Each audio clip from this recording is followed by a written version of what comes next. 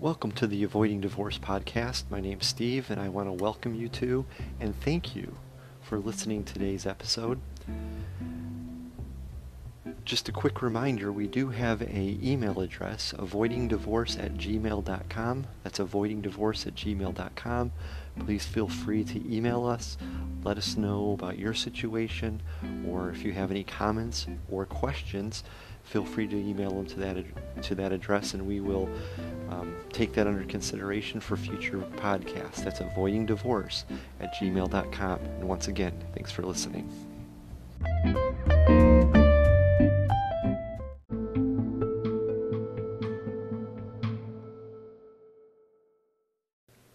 Welcome to the Avoiding Divorce podcast. I'm your host, Steve. I want to thank you for listening to today's episode. We're going to touch on a couple of subjects. In segment 1, we'll be talking about, does trying to reconnect with your walkaway spouse work? But before we get into that, I want to thank you for listening and thank you for your patience. As I said in the brief release a couple weeks ago, I unfortunately had some life situations that arose over the course of the last few months that really hampered my ability to be able to get new episodes out and published. So I thank you for your patience. I apologize for the absence. I had tried to make a commitment for 2022 to release new episodes every couple of weeks at a minimum, and I'm going to try to double down on that as we move into the second half of the year. So on to the subject of, is it possible, or how does it work to try to reconnect with a walkaway spouse? And if you've listened to this podcast up to this point, you probably won't be surprised to hear me say that using reconnection techniques to reconnect with a walkaway spouse is really not the best approach. And I bring this up because there's a lot of anti-divorce experts out there. There are a lot of marriage counselors out there that when couples in crisis come to them, their advice is that the couple needs to reconnect. And while I agree that reconnecting can be a powerful tool, the problem is that if you try to reconnect with a spouse that has one foot out the door, your reconnection efforts are really going to be futile. And the reason for that is what we've talked about on this podcast before, that reconnection techniques really fall under the umbrella of pressure and pursuit. And typically, pressure and pursuit will push a walkaway spouse out the door faster than sitting back, giving them time and space, and letting them try to figure themselves out. So when you go to anti-divorce books or videos, and they start talking about reconnecting with an obstinate spouse, or a spouse that's trying to walk away from the marriage, I really urge you to take that advice with caution. Be careful.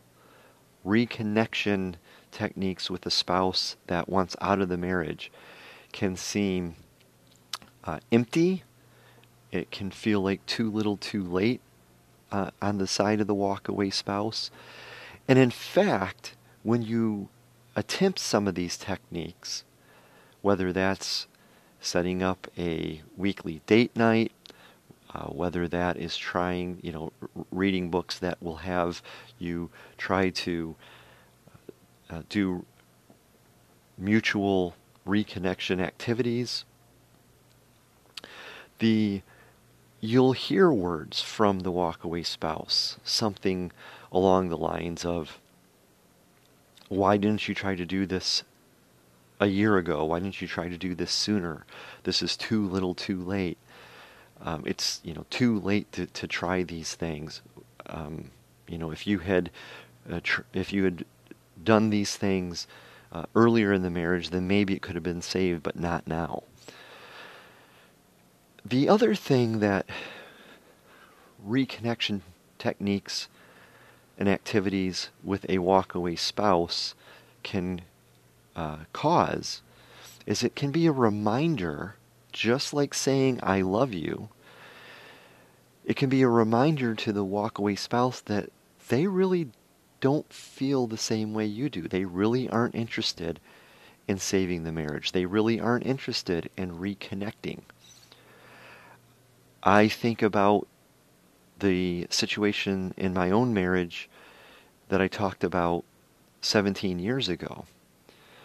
I read a book by a prominent psychologist, and his advice was to do activities like sitting in chairs with your knees together and reciting certain things to one another.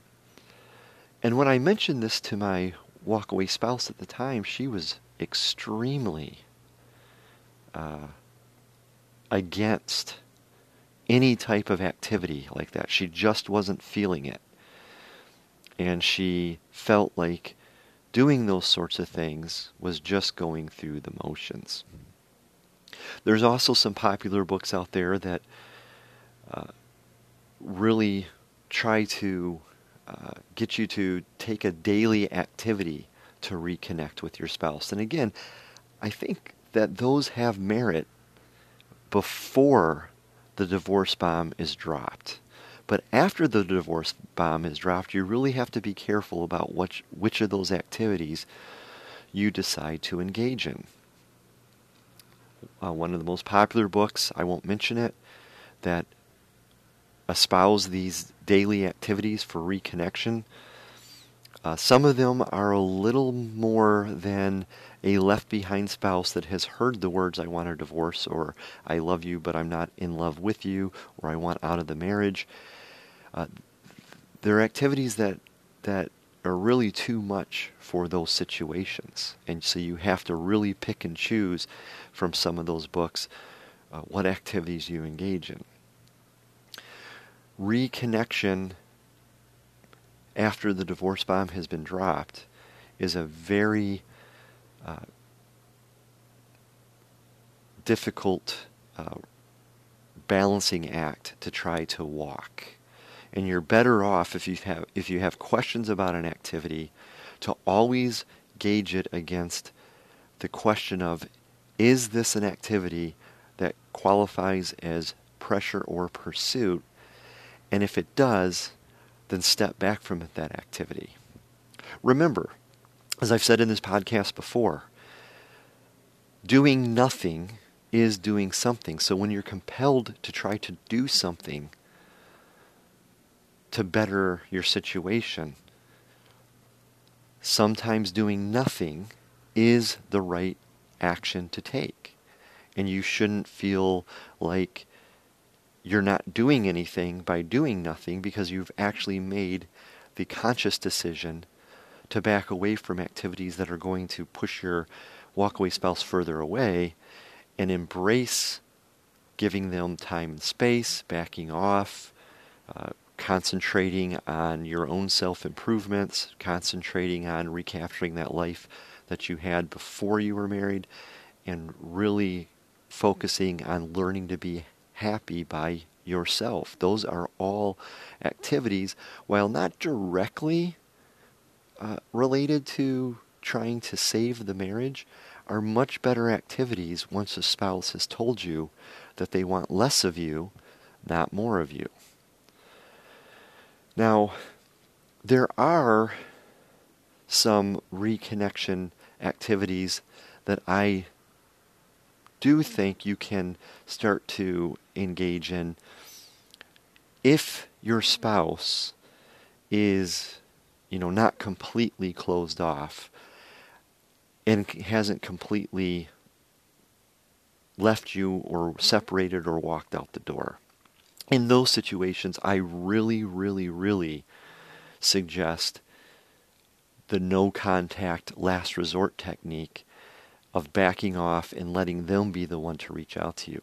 But if you're in in-home separation, if your spouse has only said things and hasn't really taken any action towards the dissolving of the marriage, then there are a couple of things that are espoused by some anti-divorce experts that I think can have some reconnection type qualities, but aren't overt pressure and pursuit. And these are the talk charge and the touch charge. Now, I have to give credit where credit is due. These are not my techniques. So if you go look them up, you'll see that they are part of another or an anti-divorce expert who's pretty prominent in the industry. And if your situation warrants the usage of talk charges and touch charges, then they can have some real benefit because they're not overt, they're very subtle, and it's not you trying to force yourself onto your walkaway spouse and really, pressuring, pursuing them. And so look up a talk charge where you call them and either leave a voicemail, or if they answer the phone, you just quickly tell them like a 30 to 45 second fun thing or interesting thing, maybe something that just happened at work that you thought they would find amusing or find interesting. But here's the key. When they answer the phone, you tell them hi, and you say, hey, real quick, I just got to tell you something that just happened, or something that I just heard, or something that I just wanted to share with you.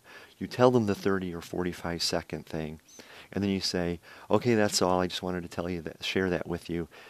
Gotta go, and then say goodbye and hang up. Do not try to stretch it into a longer conversation. Don't do this more than once per day. And again, the key is to keep it short, to the point, and quick. And the best part about this is if they don't answer the phone, you can still do this on voicemail.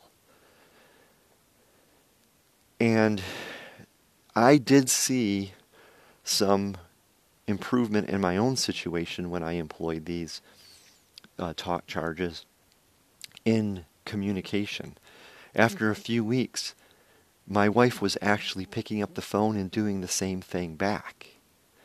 I believe subconsciously, she didn't realize she was doing the same thing back, but she now felt very comfortable where before she didn't, in picking up the phone and just sharing something with me quickly, whether it was on voicemail or whether I answered the phone. So those are talk charges. They can have some benefit in certain situations. And another one that I think is very beneficial or can be very beneficial is touch charges. Now again, if you're separated from your spouse, you're not going to have this opportunity. So this is only applicable to certain situations. But really what this is just very subtle touches throughout the day, or as you have opportunity. Maybe if your spouse is standing in the kitchen and you're getting something out of the refrigerator behind them, you just lightly brush up against them. As you pass by, you just kind of lay your hand on their elbow, almost as if, hey, don't back up into me type of thing. But these are very subtle touches. They are in no way sexual. They're not really even affectionate. They're just small, little, subtle touches as you have opportunity throughout the day. It's not something you should go out of your way to look for. It should just kind of happen naturally as you guys are passing and moving about the living space. And again, probably intimacy and touching has been a problem that has been one of the problems that has led up to the divorce bomb being dropped in your situation. So these subtle little touch charges can have a small but building impact over time on your situation. And again, it has to be in the right situation. But in general, after bomb day, reconnection activities and techniques are really going to be off the table because that falls under the umbrella of pressure and pursuit, and that's something that you should be removing all of after bomb day. So that's the segment on reconnection techniques and activities. Hopefully that was helpful to you. It goes along the lines a lot of what we've already talked about with being the one to say I love you. It really is something that you should be avoiding in your situation after bomb day. We're going to take a quick break and then we'll be right back with our second topic for the day. Thanks for listening.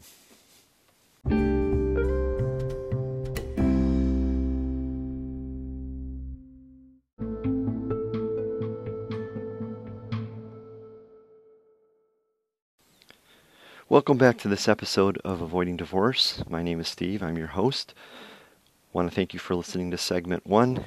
In segment 2, we're going to be looking at another topic that really helps, I think, answer some questions that left behind spouses sometimes have. And those questions are really around, how can I prove to my walkaway spouse that the positive changes I'm making are real and lasting? Or even, when can I expect my changes to start having an impact on my walkaway spouse? And really those questions, unfortunately, assume that avoiding divorce is going to have an impact on your spouse. And I want to make sure I give a disclaimer here that as I've said before, there's no guarantees that any of these techniques are going to save your marriage. However, I think these techniques will certainly move your own life forward and will set you up for future relationship success, whether or not you save your marriage or not. But they're good questions because a lot of times people are trying to gauge whether the things they're doing are having an impact or not. And I talk to a lot of left behind spouses that try to make positive improvements, and they say things like, well, the walkaway spouse doesn't believe that the changes are real. They think I'm trying to manipulate them back to the marriage. They just have no confidence that these are real and lasting changes. And what I really wanted to talk to you about in this segment was talking to you about, we've already spent quite a bit of time in this podcast talking about time and letting time go by. But it's really, really important for the left behind spouse to be consistent in their avoiding divorce activities and techniques. One of the things that I learned in my own journey through self-discovery after the divorce bomb was dropped on me was that any positive changes that I was making could be completely undone with one slip up. All of the progress that I could make, trying to recapture that exciting life that I had before, the self-improvements that I was working on to become the best version of myself, and of course, learning to be happy by myself. All of those efforts could easily be undone by slipping up and engaging in pressure pursuit or slipping back into an old poor behavior, whatever it was that caused me to take 2 steps back after taking 1 step forward. So the idea of being as consistent as possible needs to be at the forefront of your mind. And I really encourage left behind spouses to take their avoiding divorce techniques and the activities that come out of those techniques on a day-by-day basis. You know, it's a kind of a sports analogy, especially in baseball, where it's very easy to look forward to the current series that you're in, or thinking about the games that you would want to win in the next 2 weeks or month, and to lose focus on the game at hand. And this is the same for left behind spouses that are trying to do the things that won't drive their walkaway spouse away, but will improve their chances for reconciliation. And you really can't look ahead. You really can't look ahead to next week, next month, 6 months from now, or a year from now. You really have to focus on implementing the techniques and the activities on a day-by-day basis. Just think about getting through today by making sure that you're staying busy and getting a life and trying to recapture that exciting life that you had before you were married. Really doubling down on your self-improvements, making sure that you're in individual counseling on a weekly or bi-weekly basis, that you're taking the feedback you get from your counselor and trying to incorporate that into your day-to-day life, and that you're really focused on becoming the best version of yourself today. And then, of course, learning to be happy by yourself.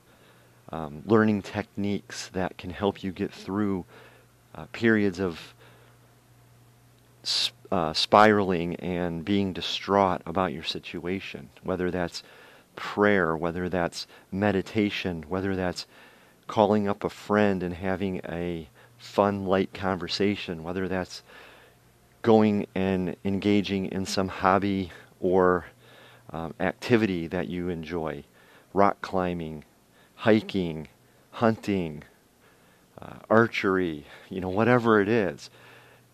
Embracing those things on a day-to-day basis so that you can get your mind off of the spiraling and start to learn how to be happy by yourself and cope with understanding that there are things that are outside of your control.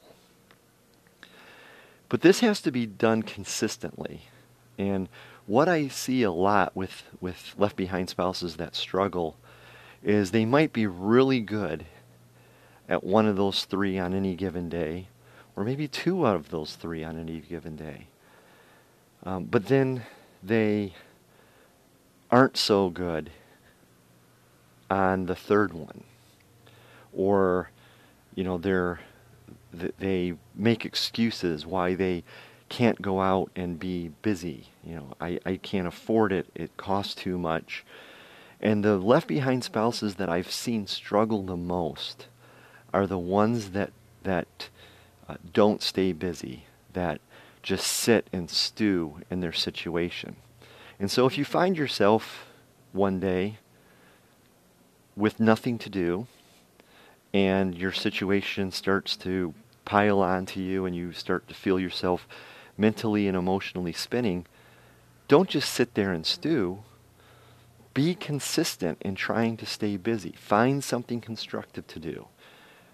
Reach out to a friend and see if they want to go to dinner or just hang out.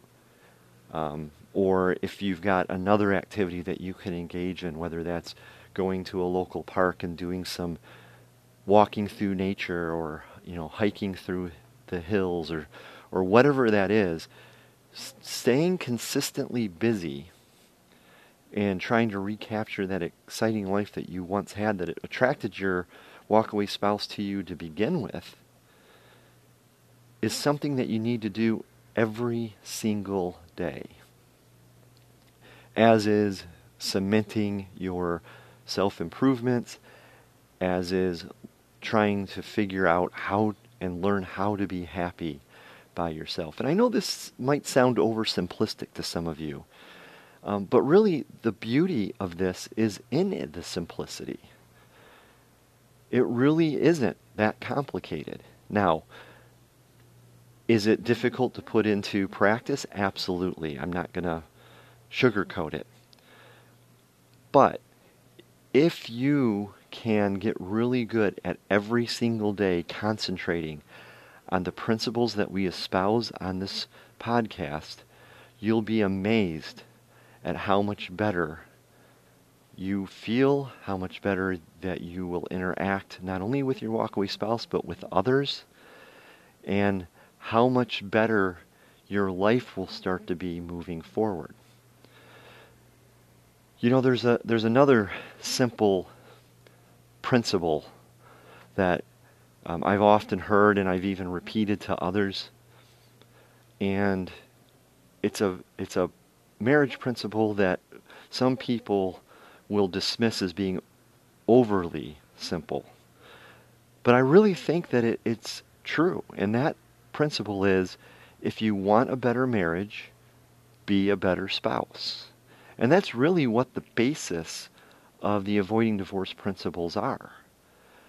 We get selfish in our marriages, and despite our spouse telling us that they want less of us, we try to give them more of us. When our spouse lets us know that they're not feeling it, and we still try to push on them the pressure and pursuit that we think will improve things, that's not being a better spouse. So after we get the divorce bomb dropped on our head, we really need to embrace backing off, giving them time and space, being consistent about that, doing that on a day-by-day basis, no matter how hard, no matter how tempted you are to pick up that phone and call them and have yet another relationship talk. No matter how much you want to text them and just let them know that you're thinking about them. No matter how much you want to set up a date or send flowers or some gift to them, you really need to understand that pressure and pursuit is the enemy in your situation after you've heard the words that they want a divorce. And that you really need to, on a day-by-day basis, keep yourself from engaging in those activities. And the way that you do that is remove the focus from them, put the focus on yourself. And if you have kids, it's even easier, because you can focus on being the best parent for your kids that you can be. And sometimes that will really give you something to focus on rather than focusing on the problems in the marriage. But consistency is a very important piece of the avoiding divorce puzzle, and you really need to make sure that you're engaging in the avoiding divorce principles and activities every single day and trying to nip in the bud any activity that does not adhere to those principles on a day-by-day basis. Again, remember what I said at the start of this segment.